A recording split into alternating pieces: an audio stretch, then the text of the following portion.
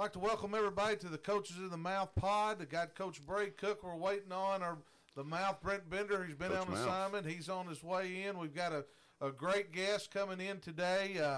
Our BSN sports guest of the week is Billy Elmore. He's going in the Hall of Fame this Friday on the 14th. And what an unbelievable career. I mean, you talk about a guy that won 2 state championships at 2 different schools, been successful wherever he's been, going in the Hall of Fame. There's a great group going in. Dave King from Batesville's going in to the Hall of Fame this weekend.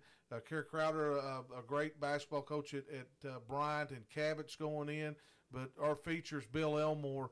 Mm-hmm. And you've been around Coach Elmore. Of course, he's out of coaching now, but as athletic director at West Memphis. But what's your take? What are you looking forward to hearing from Bill? Well, my thing is, he's had success everywhere he's been, like you said. And for me to be able to sit down and just talk to him, and I'll be over here taking notes. So if you see me scribbling over here, it's because he's dropped some knowledge. Well, he will be. He's got a lot of experience. He's been in winning programs as assistant and as a head coach. Let's go ahead and bring him on now. Ladies and gentlemen, the Mouth should be walking in anytime. We'll get ready to bring him on. All right.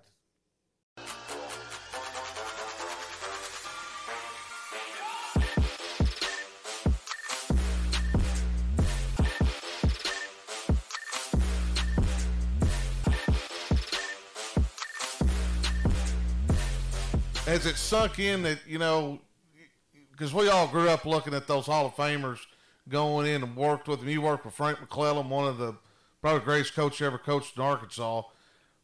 What was your feeling? Honestly, the honor, I think the biggest thing is that it's your peers that vote on it. It's not people that don't understand coaching and I guess in particular football. That to me, that's the biggest honor of it. But to be real honest with you, I was surprised when they called. I knew I was on the ballot and stuff like that, but you sit back and you think, boy, I really don't. I'm in the same classes. This has to make sense. I think Frank McClellan, I think you're right. I think he's probably the greatest football coach that's ever walked on this planet, in my opinion. Now, to think that you're going to have a picture next to his in on a wall somewhere, you want to talk about a humbling experience. And then you go to the AAA and you see the list of coaches that are there and that are on that, and I don't know, like you don't feel worthy. I think that's the biggest thing, and I know it's something that I'm proud of. I know it's something that my wife and daughters are proud of, and I just know it's something that I don't know. It's hard to describe. I don't know that it's sunk in yet. You go to the AAA and you do your video and you do all those things, but I don't know that it's going to 100%, really sink in until probably July 14th when you're there and you do go in with those guys. And again, it's just one of those things I don't know that you ever feel worthy for something like that. Well, then this episode will drop July 14th, the day of your Hall of Fame. Well, let's go back and let's talk about, I did our notes, like we do before every show, talk to the guys a little bit. And, your career's you just kind of worked your way up. You grew up and talk about growing up in Mansfield. And people don't know this. You were a great baseball coach, too. You played baseball at Arkansas Tech.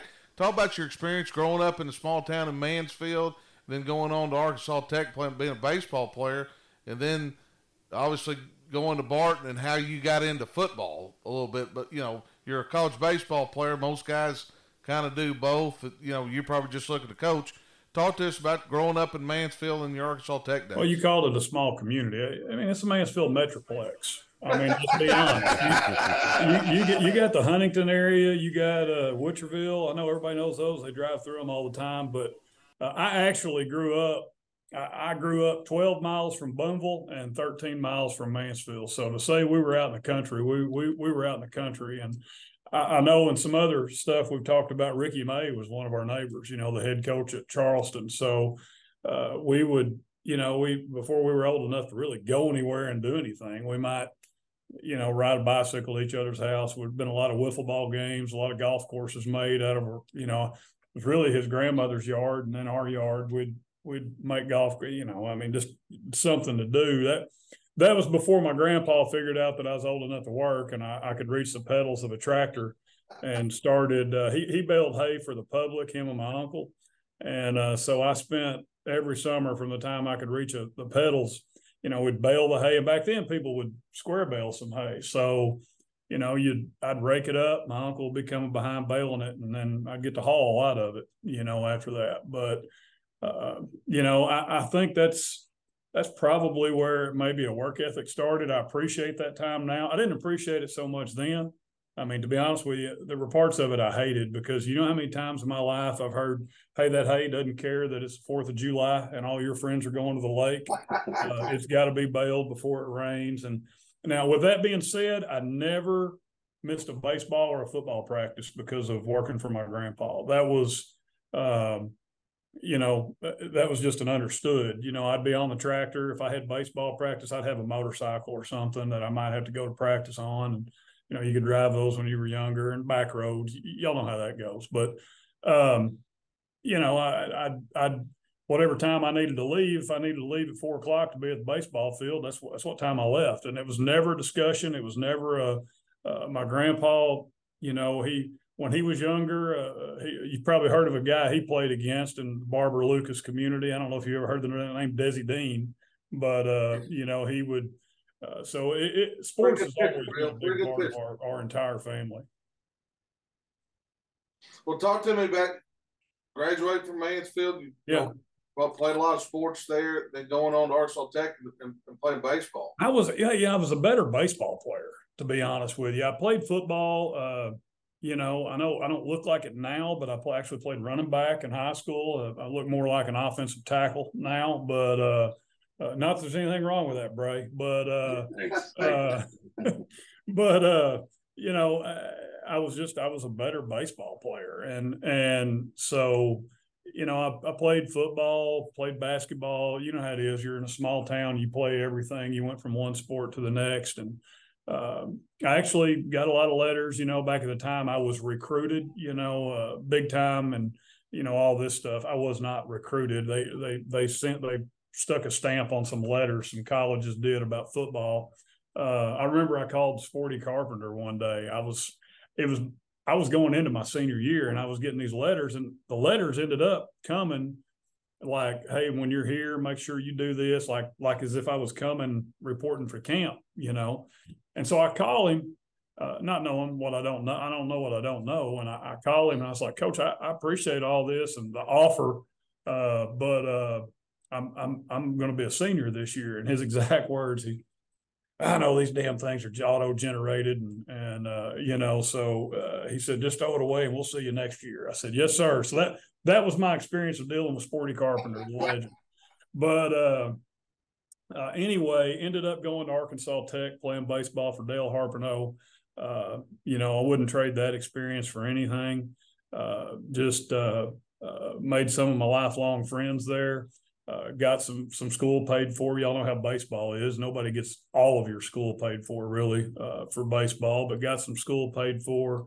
But I think the big thing is even like the guys on our baseball team, like, you know how it is, you get to practice early and you're messing around or whatever. The football would always break out. We'd have a football game going in the outfield. I mean, I think pretty much everybody almost on our college baseball team were high school football players, and it was just what you did. And, instead of sitting around talking about what our batting average was in high school, we didn't really care about that. But now, if you scored some touchdowns against your rival on a Friday night, now you were home, you were a little bit of an Al Bundy, hey, 4 touchdowns, poke high. And that was a big deal. And we would all talk about it. We would, in the fall, we'd pick out a football game and we'd go watch it, on Friday nights and stuff like that. So one of the best jobs you could have, a lot of us were on work study.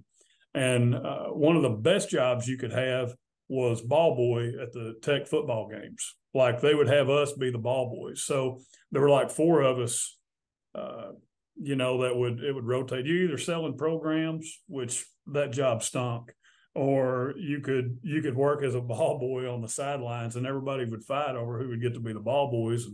And we've probably stolen more playbooks. Me and John Collins, who ended up being my superintendent and my boss, we would go in the old Stroop building at Tech, and we may or may not have had the copier burn up a little bit because we were going and copying football playbooks that we could get our hands on. I remember one of them was a Tommy Tuberville defensive 4-3 playbook. And it was all bootleg. I mean, I'm not going to sit here and say, the copyright laws and everything. We were copying it, and I had more folders, but that's what we did. I love baseball, but I knew I wanted to coach football. I knew that's what I wanted to do, and I really wanted to coach football and baseball. But that was kind of the path, and that's kind of how things worked out. Well, and you go in and for our audience that's younger, doesn't understand who Frank McClellan is. Frank McClellan was a head coach at Barton, won 64 games in a row. Numerous state championships. He's an all-time leading winner in the state of Arkansas. Nobody's ever going to touch it.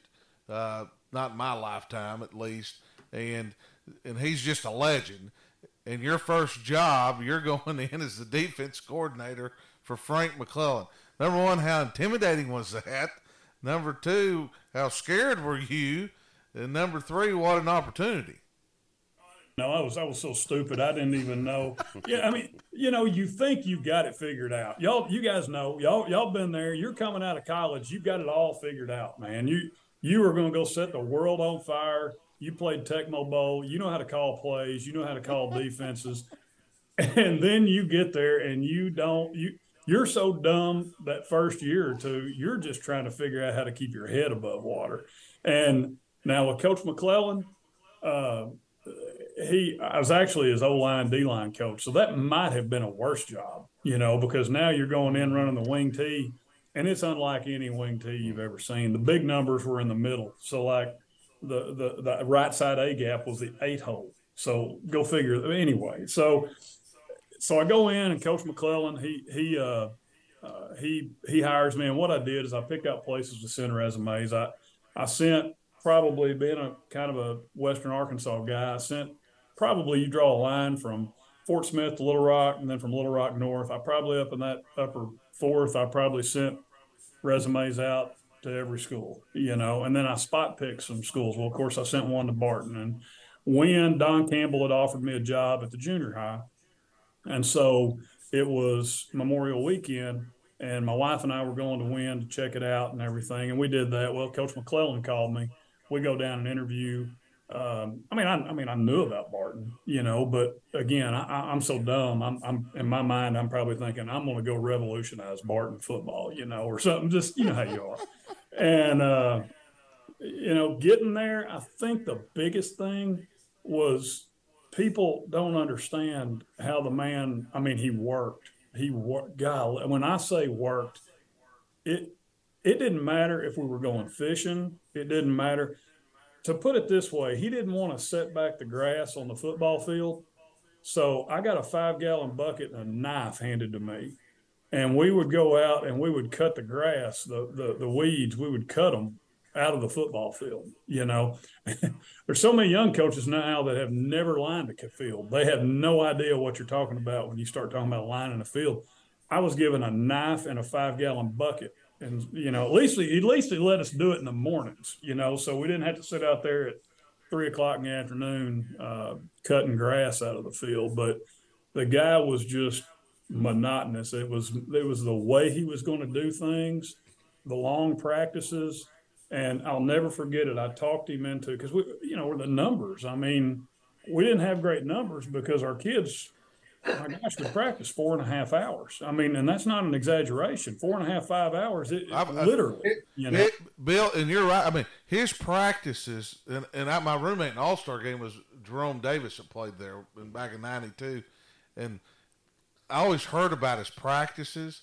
And he talking about, the playoff time, he said he was going to turn those lights on. They were out there. He said just being in the middle of practice started over because it wasn't going right, You'd have to – people don't believe it when you tell them, but it's the truth. You ask somebody that played at Barton, you ask somebody that coached at Barton, because he could not wrap his head around not being 100% totally prepared. That was – and he'd always say he always approached it this way, and I tried to take a lot of things from him, but this is one of them. You tell yourself as a coach, they've got better coaches and they've got better players than we do. Everybody you play, it doesn't matter who you play. You could be playing the worst team in your league, but in your mind, you have to wrap around they're better coaches and they're better players, but we can outwork them. We can figure out something that gives us an advantage, and it wouldn't matter. We would be playing somebody and he'd pop in a film and I'd start on Sunday, and I in my mind, within 5 minutes, y'all been there. I'm sitting there going, it's going to be 50-0 by halftime, and there's nothing they can do to stop it. And, you've watched enough film. This is in my first and second year, and I've got this figured out. We're Barton and you're not. And so we're going to win the game. It's just a matter of how bad. By Wednesday, the man would have you literally convinced you'd be lucky if you could beat him. I mean, like, if that fullback breaks out of there, we don't have anybody that can tackle him. And in your mind, you remember back on Sunday and you thought everybody on our team's a better football player than that fullback. But by Wednesday, that guy turned into Herschel Walker. And so then you go into the game on Friday and you're a nervous wreck. And literally at the end of the first quarter, it's 33-0. And you're going, I knew this on Sunday, and we've spent 80 hours working on this game. And I knew dang good and well we were going to beat them unmercifully. And, that's one thing. He would pull the dogs off. I mean, to a fault almost sometimes. But, he was even a rivalry game. I mean, we would have somebody down and he would pull them out, and stuff like that. So I wouldn't trade that time for anything. And I've said it before, I've had great parents growing up. I've still got great parents. They're both still active. I'll see them, all the time. They'll be at the Hall of Fame thing. But, I always counted him like a father in Eastern Arkansas, because my wife and I had just gotten married. We lived in an apartment in Fort Smith. I worked at Davis Iron and Metal in Fort Smith for about 6 months and got hired at Barton. And so now I'm moving a young wife 4.5 hours away from her mom and dad. And it was a really good time. It was good for us, and it was good for us professionally as well. Well, and talk about your wife, Sue. We're good friends, obviously, and we're going to get into. Talk to me about, and you got 3 girls. Yeah. Having them on the way and all the moves that you made, having to sit down, and I've talked to, Buck James about that, and I've talked to Jeff Conaway about that. Your perspective with 3 girls and, having them on the way, and Sue, who's very dedicated to your career, and, they're a big part of you going into the Hall of Fame also. No question. Talk to me about your family and just the moves and the journey you've had with them. To be honest with you, that's one of the things I'm most excited about is for them. Sue, the 3 girls, we got a son, Shelby, that didn't grow up with us in the coaching part of it. But one of the biggest parts of my excitement over it is their excitement, because it was a team effort. You can't move a family. And I really never thought of me as being one of those guys that moved very much. I guess I ultimately did, but really it was almost like it was, you felt like you were moving to a little bit better job, a little bit bigger job each time. It wasn't a move just to be moving. And so, with my wife, from the time we were married, she knew what she was getting into, and she bought into it. There was a time, where she was on. She every game she was on the sideline. She couldn't stand to sit in the bleachers because, as you know, there's a lot of ignorance in the bleachers, and so she would be down on the sidelines. Matter of fact, I've cussed her on the sidelines. She had this. How about this story? Okay, we're playing at Stuttgart, and our ball boy was our ninth grade quarterback. I noticed something now, and he's flashing a 1 or a 2 to her. She's taking pictures. We had the big lens, and that was kind of her, turned into a hobby for her. She'd share them with the kids and all that. But he was flashing a 1 or a 2 to her. And I'm like, what are y'all doing? And come to find out, he was getting a play call. If it was a run, he was flashing a 1 to her. If it was a 2, a pass, he was flashing a 2. I lost it. I mean, I went berserk on the sideline with my wife down there taking pictures. I got a ninth grade ball boy, and I'm thinking, here we are sitting there with Lone Oak sitting up in the press box looking at our daggum ninth grade ball boy signal my wife, and they're getting a run or pass read and not even having to see anything. So I lost it there. My daughter, my oldest one, was she ran water from the time she was in 6th grade until she graduated, and I honestly think she missed one practice. She had a kidney stone, and I think she missed one practice from 6th grade to senior. And when I say, my deal on that was, hey, we're going to treat the girls that help our program. We're going to treat them just like the guy. We're going to treat them as well as the guy. But you also got to be there every day. That includes the summer. That includes everything. So, we had them. Haley was there all the time. It was tough when she graduated. Riley was always involved. She was around leading the students and all this. And Keely, if you know Keely, she's outgoing. She was the one with the painted overalls, the white, blue. Just all those things. They were just so active and so involved with it. The moving part, I'm not going to say was great at the time it was happening. When we left Glen Rose and took the job at Arkadelphia, I'll remember it till the day I die. Riley and Haley, Keely was a little bit young, but Riley and Haley, the two older ones, I turn around and we're looking at the town, Arkadelphia, and we're looking at houses and stuff. And I turn around, they're holding hands in the backseat crying. That was tough. But I think they'll tell you now they wouldn't have traded it for anything. People ask them all the time, well, where are you from? And they say Arkansas. My dad was a coach, so Haley claims Stuttgart. That's where she graduated from. The other two claim West Memphis. That's where they're from. So, I think it prepared them, maybe this is selfishly me looking at it the way I want to look at it, but I think it prepared them for life. I think it prepared them for, hey, you are the new girl going into school. You got to go do your thing. And with that being said, they're homecoming queens at their new schools. They're maids, in homecoming. They're all these things. So I think it really generated in them the ability to go out and communicate with people and not be the new girl all the time. Does that make sense? And that can be hard, but I see so many young coaches now that and it's okay, but like their family's not willing to move. And I get that. I'm not saying the way I did it is right. I'm just saying that can really limit you in what you can go and what you can do if your family's not willing to pick up and move. Not saying that's the wrong way to do it. Maybe that's the right way to do it. Maybe the way I did it was wrong family-wise. I don't know. But I can see that, okay, you might not get that head coaching job in a town that's 30 minutes away from you. You might not. You might have to move to get that first head coaching job. And, y'all been there. You progress where you can, So that's kind of but the family and going into the Hall of Fame with them, that is I think the big thing, and I think my wife will agree with this, and I think my daughters will agree with this. When I was at work, and there were a lot of long hours, and there were a lot of, obviously the weekends and even in off season. It seems like the higher classification you get, the more hours you're putting in off season.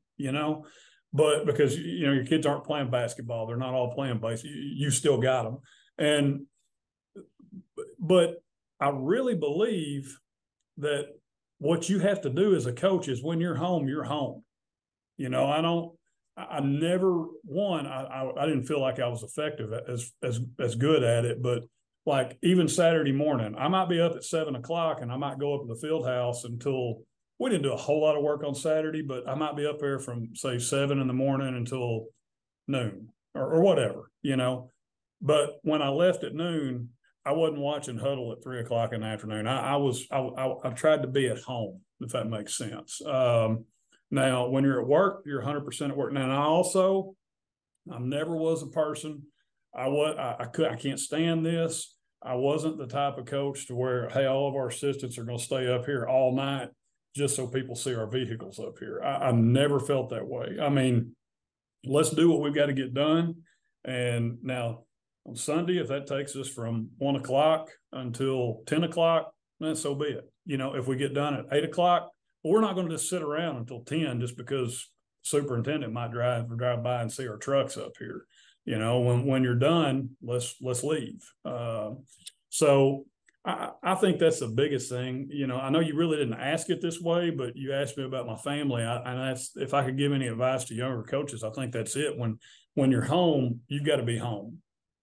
And I agree 1,000% with, you know, everybody we've talked to about that situation. It's kind of about like that, and that's a great analogy and a great point. Well, Bill, you move on, you go to another Hall of Fame coach. You move on, get closer to home, go to Greenwood with a great staff, and you can talk about some of those staff members going on, done some big things. But I remember, in you know, your time period, you were there a little bit longer, but I remember in 2000 watching that y'all's state championship team play Hope, and you're part of that defense, and them taking the field 100 miles an hour, how hard they played. And, you know, you could – and I really didn't know much about Greenwood. I was coaching El Dorado at the time, and I'd asked my dad about Greenwood. Of course, I knew Coach Peacock, and you worked for him. And kind of he started explaining, you know, it was around Fort Smith where it was, and just you were part of that program that's become a machine now. Talk to us about your time at Greenwood. Boy, we had a great our staff at Greenwood. That was a fun staff. We under Coach Peacock again. I think Coach Peacock and Coach Vitale, John Vitale. Every other coach we had on staff was under 28 years old or younger. Okay, so you want to talk about not knowing what we didn't know? We thought we were all future Nick Saban. Man, we got it figured out. We're going to be coaching the University of Tennessee before long. You know, I mean, but just again didn't know what we didn't know. And Coach Peacock was great with us. He would get on to us when we needed it, and he did that with me and Brad Balding. We worked over on defense together, and I'm sure we made it pleasurable for a lot of officials to call our games on Friday nights. You know, we had fun. We had you know, Chris Young was there. He had moved up to the high school. A lot of us started off at junior high there, you know, but Chris Young had moved up. Kenneth Chick was part of that staff. Vitale, Brian Little. We do what now? Chris Hill. Well, Chris left right before. I never worked with Chris. I thought when Chris was leaving, I got there. But yeah, Chris Hill, and he was around. I know Chris real well.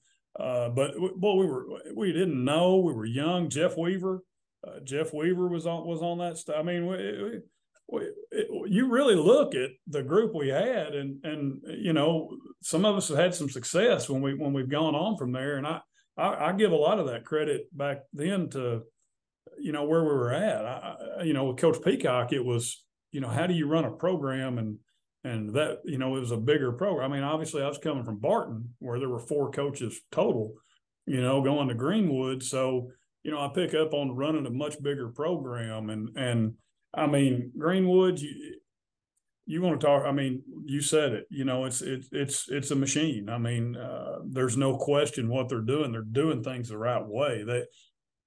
I've always said it from the time we were there. They don't halfway do anything. Okay. Everybody wants to know what the great success is at Greenwood and all that. And I mean, it's been several years, but I coached baseball there too. They don't halfway do anything, whether it's a football game, whether it's a band concert, whether it's a get together on Thursday night before a football game. There's nothing done halfway. They're going to do it to the best of their ability, or they're not going to do it. And you see that with their athletics. It's the same thing. Let's don't just field a team. If we're going to field a team, we're going to be good, and that carries over academics and everything. There's a lot of great things that they do, and that goes to leadership and the community. But we had a great time there. I wouldn't trade those years for anything. Of course, Coach Peacock left and went to Rogers. I stayed. Wife was pregnant. Thought it was the right thing to do. Probably stayed 6 months too long because when Coach Peacock left, had the opportunity. Matter of fact, Senator Bozeman is the one that took us around. Coach Peacock had me, Brian Little, and Brad Bolding, and he took all of us up there after he took the job and actually interviewed, all those things. And I ended up staying. I was the only one that stayed. I'm not going to say it didn't work out the way it was supposed to, but so it's kind of hard to say. The way God works is you might think at that time, no, this isn't the way it's supposed to work.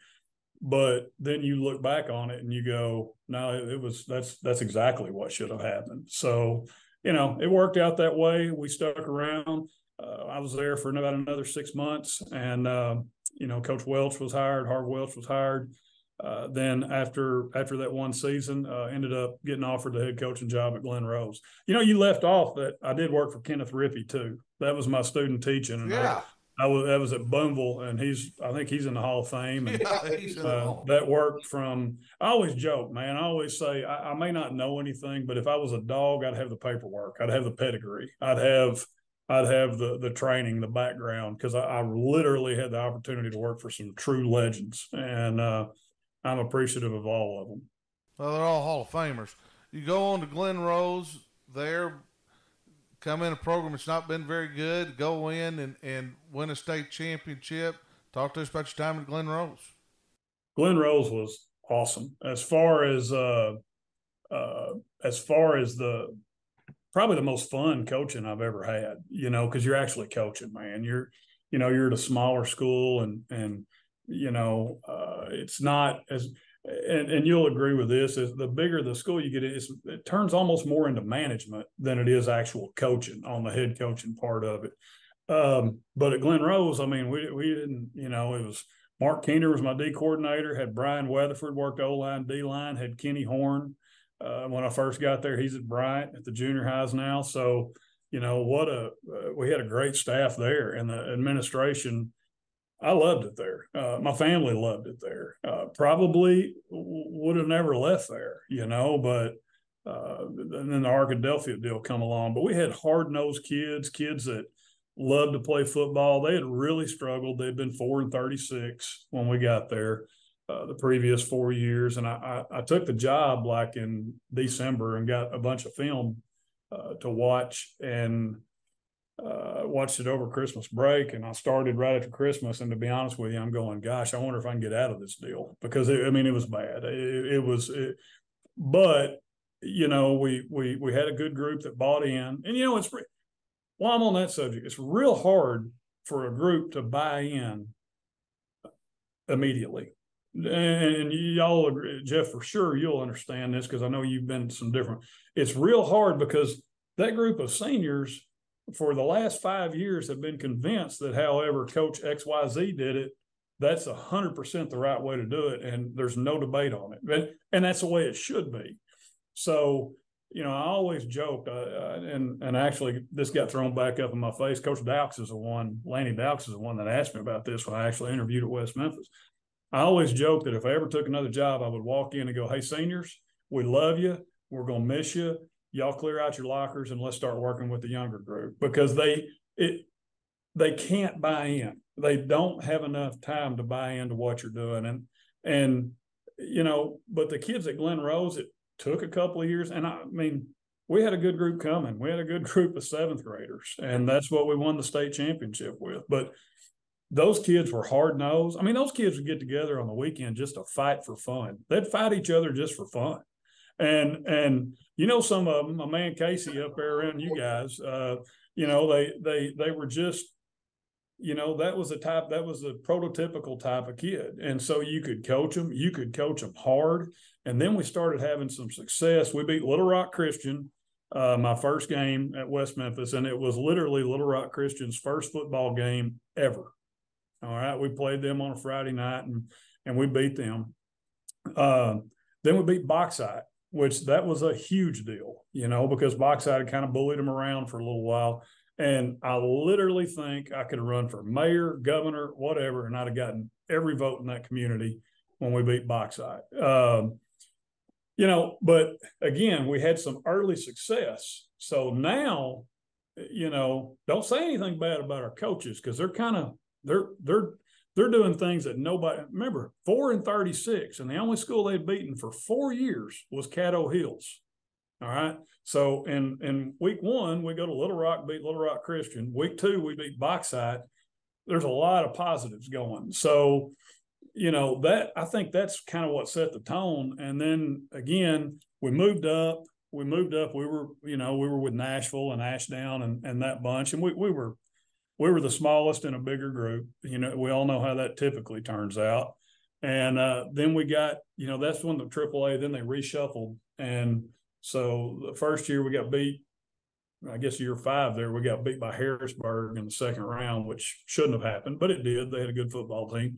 And then the next year we won it, So we beat Shiloh as bad as we could possibly beat them. We went for 2 in overtime and got it. So, that was Floyd and Conaway. They were that staff, and I joke with them. I joke with Conaway all the time. I said, man, we laid it on you guys that night. What happened is they scored in overtime and they kicked the extra point like you should. We score, and of course we try to get them to jump off sides. They're disciplined. They don't move. I don't understand that. I don't know how they don't move an inch. Because we're thinking, okay, we're going to line up and go for 2. Ball game's on the line. Surely they're going to jump. They didn't move an inch. I mean, an inch. So we had to call timeout. And so kids thought we were going to kick it. And I said, we're not going to kick it. We're just trying to figure out what play we're going to run.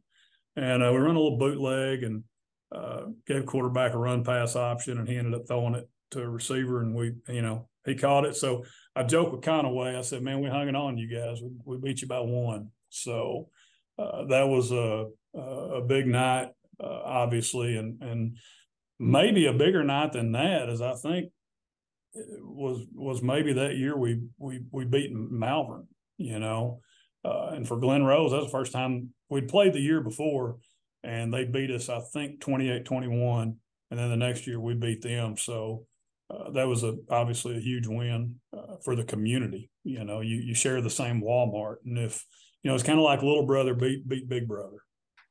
Well, then you win the state championship there. You springboard over to Arkadelphia, which is right down the road.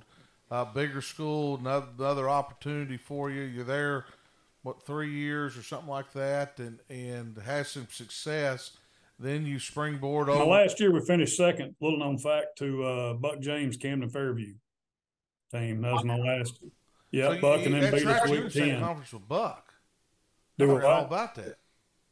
I forgot all about that. Well, so you're there and you finished second. Week 10 was for the conference champion. Now they had a better team than we did. Oh. If we could have beat them, we would have gotten a share of the conference championship. And they beat us. They beat us at Camden, but that was Buck's teams. Buck doesn't ever remind you of that either, does he? No, Buck doesn't do that. No, Buck doesn't. Matter of fact, if anything, Buck talked. Our kids played pretty well that night. They were a better football team, but it's one of them. Your kids play. You just got beat, So it wasn't. If anything, that's what he says. He's like, man, you guys played your butt off. You know how that goes. So. Oh, I understand. Well, then you springboard over to Stuttgart, and this is where I remember working an All-Star game with you. Yeah, we got maybe. I don't know if I shared that picture with Bray. Oh, I've got it. No, it's already saved. We'll talk about it here in a minute. But you go to Stuttgart, and I remember you going to Stuttgart, and it was kind of like this is my last stop. This is kind of the job I've always kind of wanted. You really liked it there and went there. Had the great tradition, of course. Bobby was there, had great tradition even in the before Bob. and I remember your mindset was going, which most people do when they take another job is, this is my last job, blah, blah, blah. But I remember you going in there and it was like, I ain't moving anymore. This is it. And talk to you about you. And I know you love Stuttgart and won a state championship against Ozark. And I got to ask you a question about that game also. Go ahead and talk to us about your time at Stuttgart. Loved it. Loved everything about it.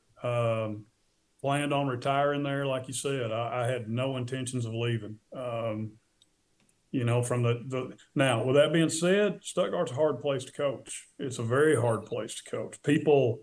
It's scary how much people know football in Stuttgart. I mean, every once in a while, everybody gets these yells from the crowd, and, you hear stuff in the bleachers every once in a while. And, every once in a while at Stuttgart, it might make sense. You might go in at halftime and say, hey, somebody up in the third row yelled at us that we need to do this. That's not a bad idea, maybe, but I joke about that, but people knew football there. The mouth lives in Stuttgart right now, and he knows all about it. Yeah, how about the mosquitoes down there? Are they wearing you out right now? Oh, they're about the size of my head. It's the only place in America, I think, where they will wear you out at noon. In the middle of the day, you got to have sunscreen or mosquito dope is what we always called it. You got to have it on there. And citronella candles at all times. They'll laugh at you. You hadn't lived there long. They'll laugh at citronella candles. Oh yeah. That's like crack to a mosquito in Stuttgart. But no, we loved it there. I mean, if you're a guy that likes to hunt and fish, had great administration, great community support, man, that's a great job. You're always going to have good players. You're always, like any other school that size, you're going to have some years that are better than others, but you're always going to have some kids that can play. I thought we were going to get an opportunity to try to end the real Coach Williams' career one night because we had a bye in the first round, and I think his last game was at Dardanelle. It was. Okay, I was there. I was there that night. We were scouting, and we were going to play the winner of that game. And a matter of fact, Josh Price was the head coach at Dardanelle. And, of course, Dardanelle won. That's and, I didn't know your dad real well, but I knew well enough to, obviously he's a legend, and stuff like that. But, yeah, Stuttgart was great. Loved no intentions of ever leaving Stuttgart, ever. Not until John Collins called me. And, Coach Dowks was moving over into the AD role. And, it kind of the rest is history. I mean, it was a decision. It was a decision that was tough to make because, again, everything that I'd said, I mean, I'd planned on being at Stuttgart right now towards the end of it. So, but it worked out as a positive. Well, and I remember you going through that, and I mean, it was back and forth, and John really had to convince you. I remember he'd been calling me. And turned it down here twice. I'm not going to lie. I mean, that's not a will because I loved where I was at, Collins. And there were times I'm not going to sit here. He was great to work for. He was incredible to work for. Was every part of it the first couple of years all just love and roses? No, I mean there were some, hard conversations that had. I just remember one night we're playing Cabot, and that was when we were up on the. It was all blended then, but we were in the 7A half of it. So we were playing Cabot, and we were in our second lightning delay, and Malham was still there, and they're running up and down the field. We weren't very good. My first year, 2 years here, we just didn't have really good football teams, and whether that was coaching, player, it was a combination of a lot of things. We just weren't very good, and so man, I'm sitting there, second lightning delay, and I'm pouring down rain. We hadn't got our rain gear in. I'm wet. I'm cold. I'm miserable. Watching dadgum kids from Cabot go up and down the field on us, and I'm sitting there going, I'm talking to myself on the sideline. you're an idiot. I'm sitting there saying, you're an idiot. What did you do? I mean, what you had it made. You won a state championship at Stuttgart a couple of years ago. You had it made. Why would you leave? You have got to be the stupidest coach on the planet, And there again, about that time, Cabot scores another touchdown, and that, you know how it works on your psyche a little bit. And but it got turned. It got a lot of things happened, and it got turned, and it was successful. And obviously, it ended up being a great move for us. We love West Memphis. My girls, my youngest two girls, you couldn't have dynamited them out of West Memphis High School. They loved it. Again, it's a great place. I tell people there may be a lot of places in Eastern Arkansas you just wouldn't want to be, but West Memphis is an exception. I mean, West Memphis is a great place to be, and I still believe that it's home. It's home now, and we just had a great run here. Well, in your time at West Memphis, of course, you went to semifinals numerous times, and really, not that West Memphis was down, but they kind of sunk a little bit, and you got them back up. And I'll say this: your last year was probably your best coaching job since I've known you, for 10, 15 years. Your last year at West Memphis, I mean, you started off slow and had to get it back, end up getting in the single wing and look up, and boom, you're in the semifinals against a very good Benton team, and that was one of the best coaching jobs that year I've ever seen done. I can't argue with you on that, and it wasn't me; it was all the assistants. Here's how that shook out. We were 2-4. We were 2-4, and we were not very sound. Doing what we normally do. We were just, and as luck would have it, we had Jonesboro coming up, the next week. So we're 2-4. I go in on Sunday and, sit down with the coaches. I said, look, we can continue doing what we've been doing, what we hadn't been able to do all year. And we'll be 2-5 Friday night. I mean, no question. Randy Coleman, he still gives me a hard time about this. So I said, let's throw everything. Let's throw the kitchen sink at them. I said, and if you know me, I'm a squeeze and spill, reading defense, cover 2, cover 4 type guy. We're going to play. I said, I looked at Butch Gray, who was our defensive coordinator, and I said, Butch, play no free, blitz the fire out of them, and see what happens. Send 2 or 3 people every snap. I said, if we're going to die, let's get shot in the head. Let's don't bleed to death. I said, let's don't give up 6 yards of play.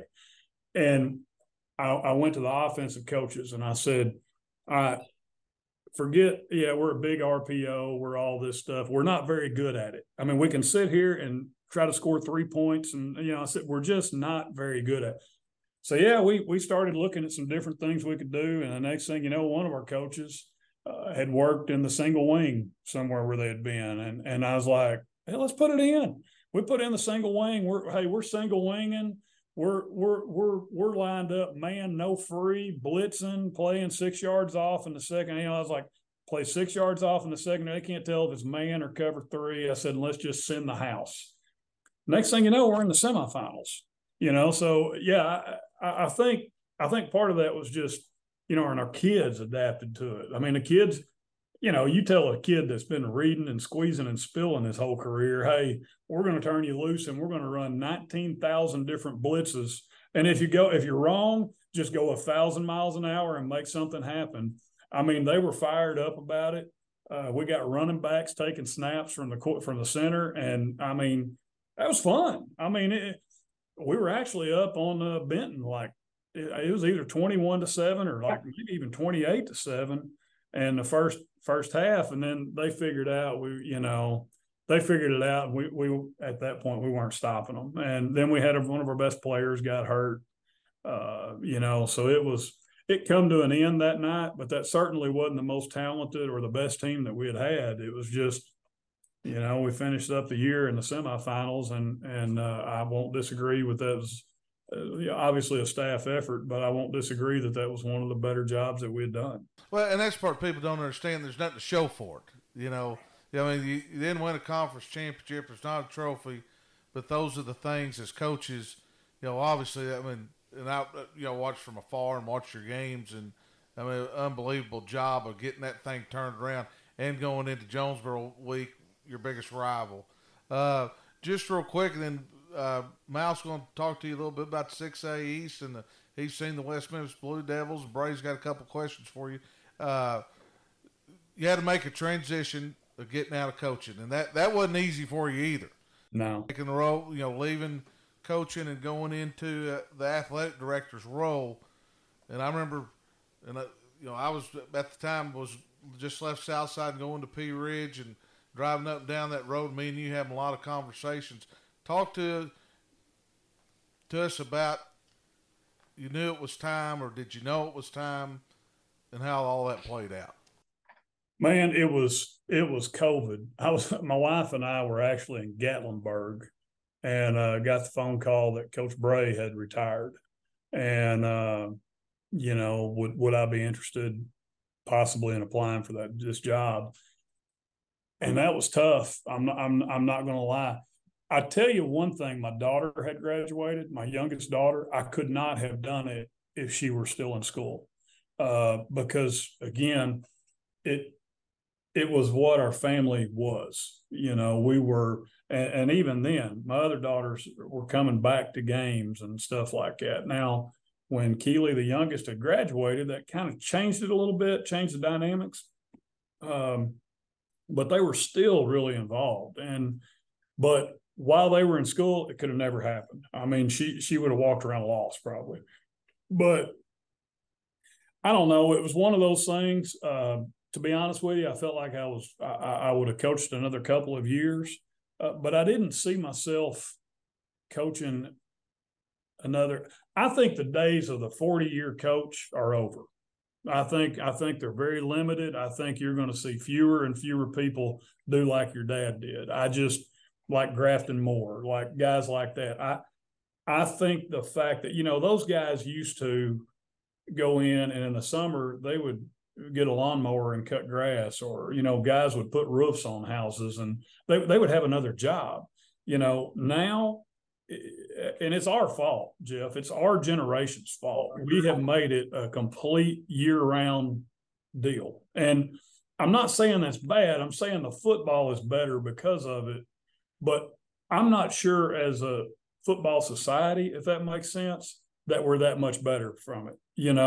I think kids need to be kids. I think as coaches, we worry too much about, man, X school XYZ is doing this, and if I don't go to this team camp, I'm going, and I think there's too much of that. And I think coaches need to be dads. I think they need to be husbands and those type things. I think there's such a balance you have to have now that they didn't have back then. I think, again, I'm not saying it's a bad thing. It's just, even from the time that I got in, which is 28 years ago, Coach McClellan as the weights. I mean, we'd open the weight room from 7 to 8:30 or something at night, and you might have 5 or 6 kids. You might have more.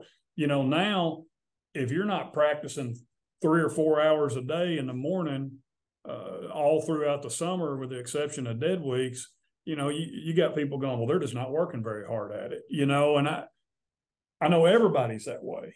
You're not outworking people now, and especially because everybody's doing it. A 45-pound plate weighs the same in West Memphis as it does Bentonville. It just does. So, that was the biggest thing. I just didn't see me doing it forever. I almost felt like, and I haven't missed that. I've had some in-laws that's gotten sick and passed since then, and I've spent a lot more time at home.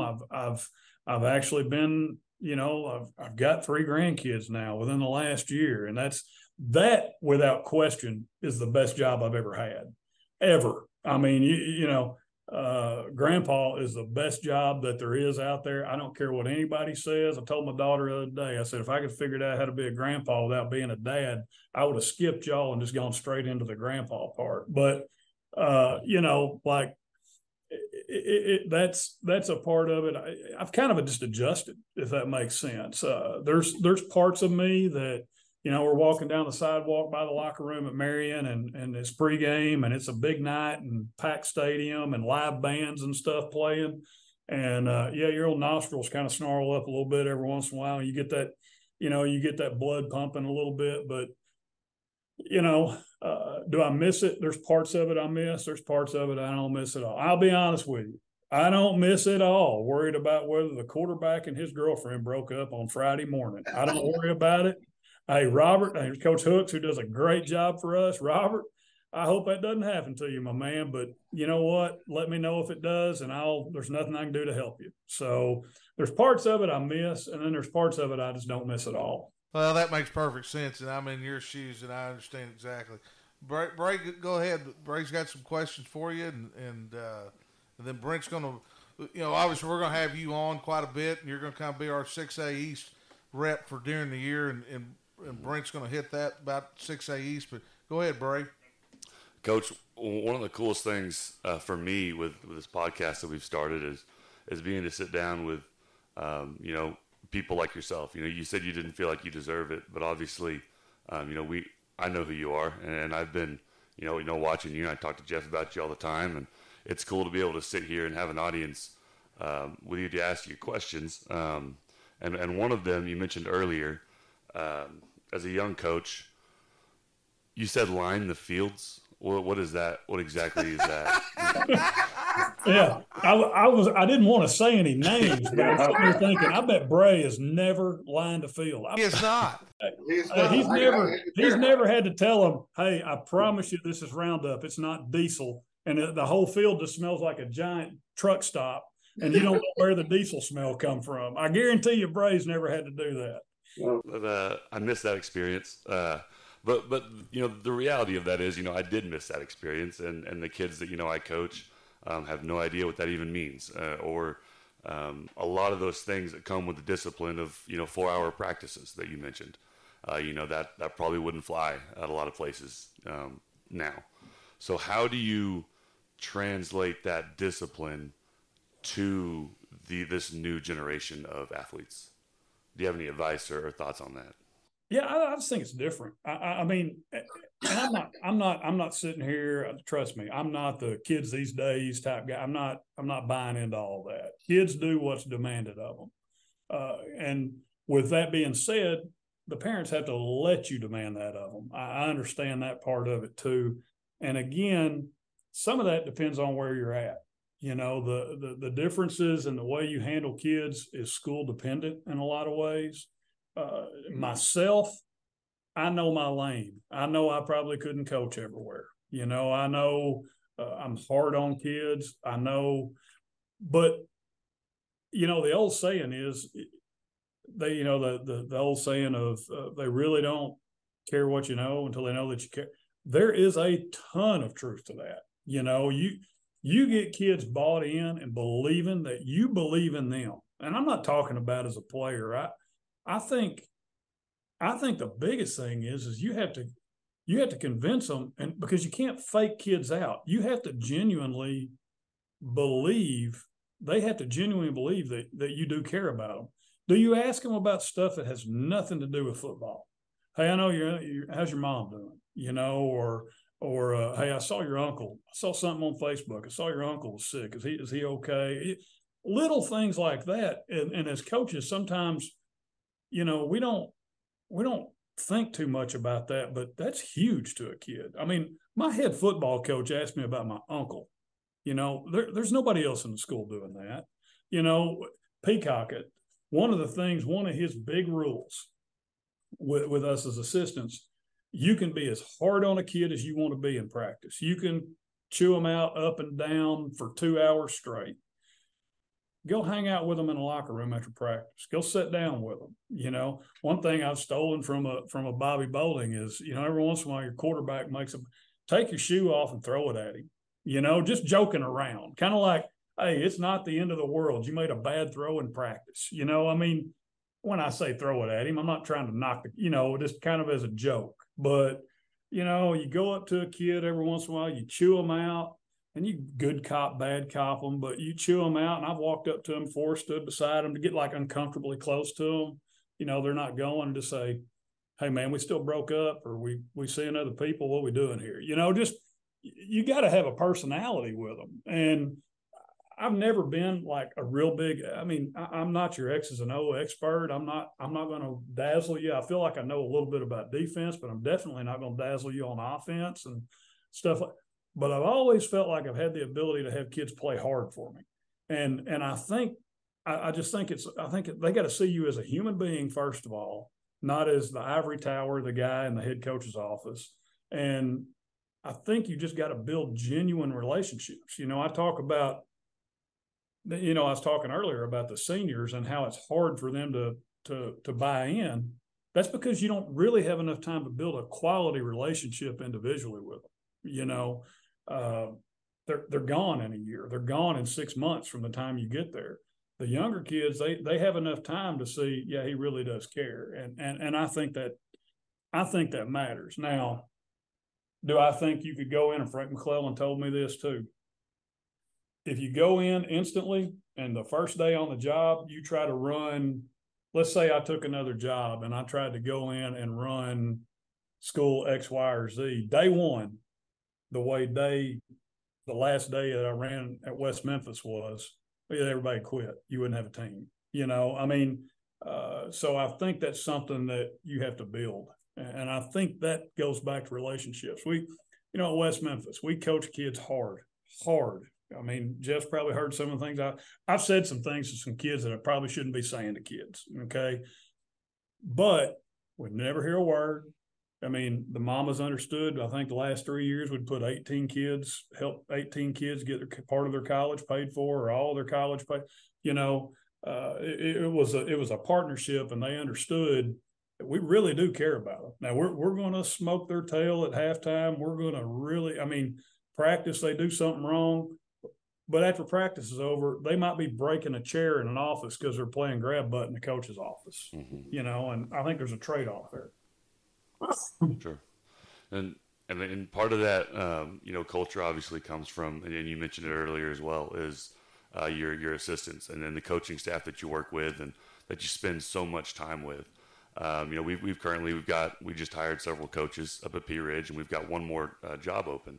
What's something that is a must-have for a coach that you're going to hire? I think I got to be able to stand being in the coach's office with him. Mm-hmm. You know, I mean, because you're going to spend so much time together. Now, I would go through every new hire, and I would tell them if you're a guy that's counting days, contract days, if you're a guy that's counting hours, then let's just shake hands and you go do your thing and we'll go do ours, and no hard feelings. Now, if you come here, I'm never going to hear that. You know, I'm never going to hear from you, well, I'm not under contract, or I'm not, you know. So with that, all that being said, you know, I just think you got to stand being around each other, because you know, you're going to get a cross section of everything in a coaching staff. You're going to get some guys that you really want to hang out with on a Saturday afternoon, and then there's going to be some that you just want to work with professionally. And I think you all have to be able to get along. They all have to be willing to work. The work part of it now at this point is kind of, you know, that's kind of an understood probably. You know, with that being said, I've worked 28 years. I've had one coach in 28 years tell me he wasn't under contract. I literally started laughing. But I said, wait a minute. You're fixing to tell me you're not under contract. Yeah. And I said, man, I've heard of this happening. I've just never personally had it happen to me. Uh-huh. Anyway, but I think you just got to be able to get along. I mean, I'm not looking, maybe I'm wrong, but I'm not looking for a guy when I'm interviewing him. I'm not looking for a guy to dazzle me on a marker board. I'm hard-headed. We're not changing the way we play defense. We're really not changing what we do on offense. I mean, I'm going to tell you what you're going to teach every day. Can I stand talking to you? I think that's the biggest thing that to me, that I kind of got into. Okay. And the last question for you. I mean, I've been a head coach for 3 years, seen some absolutely insane things, and I'm sure you have as well. What's the funniest thing you've seen on a Friday night, or give us a coaching story that between you and Jeff maybe? Okay, yeah. Well, do you have that picture loaded? Can you? It's absolutely, it's right now on this podcast. It is taking up the entire screen. All right, so we're coaching in the All-Star game. Jeff, when was that? 2012. 2012. Yep. So we're coaching in the All-Star game, and Jeff's up there, Bobby Bolding. We've had a big week. We've had fun. We've hung out together and done all this stuff. So we're out. This is when they played it in Fayetteville, Donald W. Reynolds Razorback Stadium. Here we are, baby. We're rocking and rolling. We're out at pregame, and I don't know, Jeff. You were coaching the O-line. I was coaching the D-line. I don't even remember what I was coaching. You were coaching D-line. Yeah. Well, that was a year too. The middle of the field was wide open. I don't know as a defensive line. The field is wide open. But anyway, that's a different story altogether. So we go through pregame, and we're walking off. You know, we're out there bouncing around Razorback Stadium, stuff like that. And Jeff looks down and figures out. He's like, he comes up to me and Bobby. He goes, "Man, I'm out here. I'm big time. First, wasn't that your first All-Star?" I think it was. Yeah. Yeah. Like, he's like, "My first All-Star game." He said, "I'm out here bouncing around. Hey, got some energy or whatever." He said, "I look down at the end of pregame and my flies unzipped." It just so happens if Bray's got the picture up, my wife, remember I told you she took pictures. She snapped this picture of us walking. Nobody knew what was going on, but I mean, I'm literally falling out laughing. Yeah, I go through the whole thing, you know, and you know, getting them fired up, and we're fired up, ready to go, and then you know, you kind of look down, it just kills the whole moment, you know. You just, I mean, it's probably your fault we lost. Just to be that was the same year that Snakes in the House. Snakes, that is not cool. Snakes in the house. If you got snakes in your house, that's a problem. We can't have that. That's a big problem. We had a great time. That was you know, and people talk about that. Now I'm gonna get Brent on. I also Bray, one year I also rode. Well, Jeff's eaten pregame meals our teams before, you know. But also one year I meet Southside at Southside. You know, they were doing their walkthrough, and my wife dropped me off, and I said, "don't worry about it. Go on." It was a Northside Southside game. We played on Thursday, and we had like a bye the next week. So I said, "I'm going to go watch the Northside Southside game and watch my buddy Jeff." So they were playing at Northside, but my wife drops me off. I said, "Don't worry about it. I'll find a ride over to Northside or whatever." I did. I was on the lead bus in the first seat. I said, I'm riding the side. I don't know if anybody at Fort Smith Schools needs to hear that, but I just jumped on their team bus and just rode on over to Northside, got the police escort and everything. Yes. So, well, we've done a lot to. All right, let's get down to business here because you're going to be on here quite a bit this year, and Mouth's going to talk to Ashton. He's actually watched your Blue Devils play. Go ahead, Mouth. Well, Coach, congratulations to you, Coach Elmore, for being elected to the Arkansas Coaches Hall of Fame. What an honor and what an illustrious career you've had. Thank you, sir. That's just fabulous. And by the way, my dad, I watched growing up my dad mark his own fields.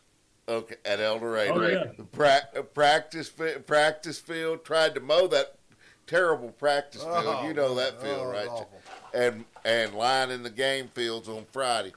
But I was over at Northside High School a week ago Wednesday for their team camp. They had Russellville, Fort Smith Southside, Northside, Greenwood, West Memphis, and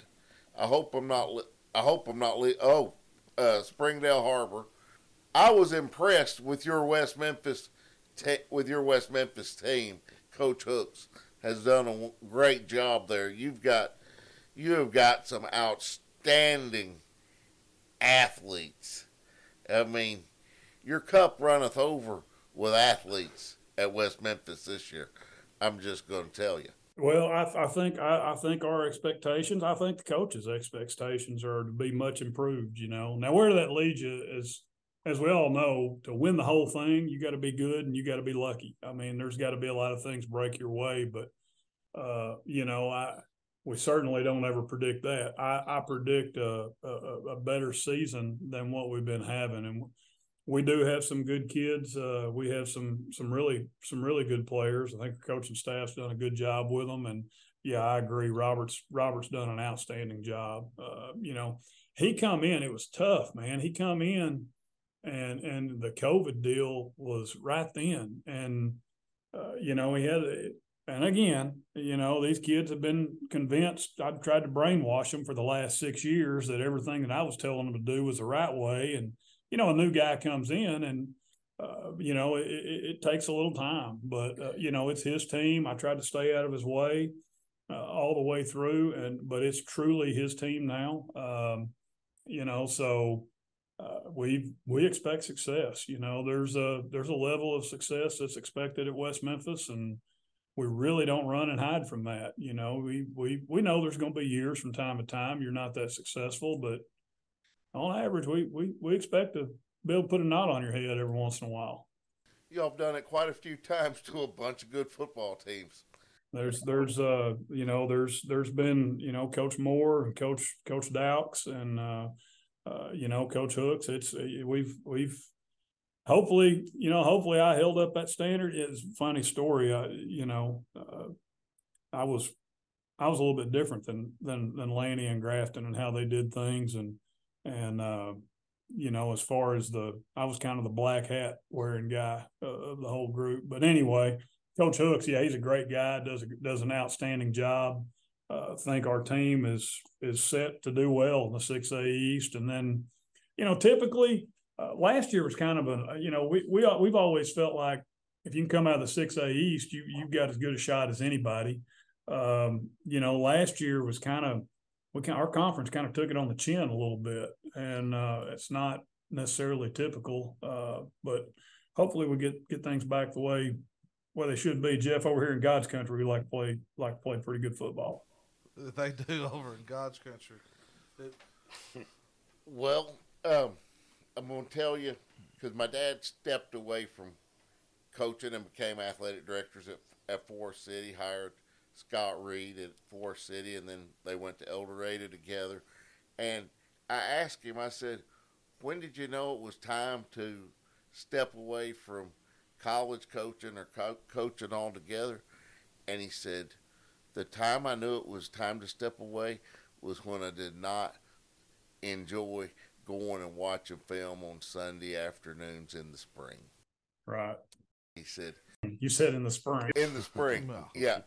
He's after spring training and everything. When I did not enjoy that, I thought, I've had a good run. It's time to try something else. Right. I always told people, I said, I think I would enjoy coaching football from 11 o'clock on Friday night until about 6 o'clock on Friday afternoon. And then somebody else, y'all can go coach them during the game. I think I would like the other part, probably as much as anything, but. Well, Bill, let's just do this real quick. We'll get you off here. We've had a great visit. Break down the 6A East, what you're seeing coming out this year. I've talked to a couple of coaches over there. They feel like, last year everybody was younger. They're a more veteran football team and feel like that conference is going to be pretty strong. Talk to us just briefly, and we'll get you off here. Well, I'm going to talk about our bunch first. As far as where people are going to finish up, I don't know. I'd hate to predict anything, but obviously, I'll talk about us first. We feel like we're back pretty close to where we want to be. Now again, all this with a grain of salt.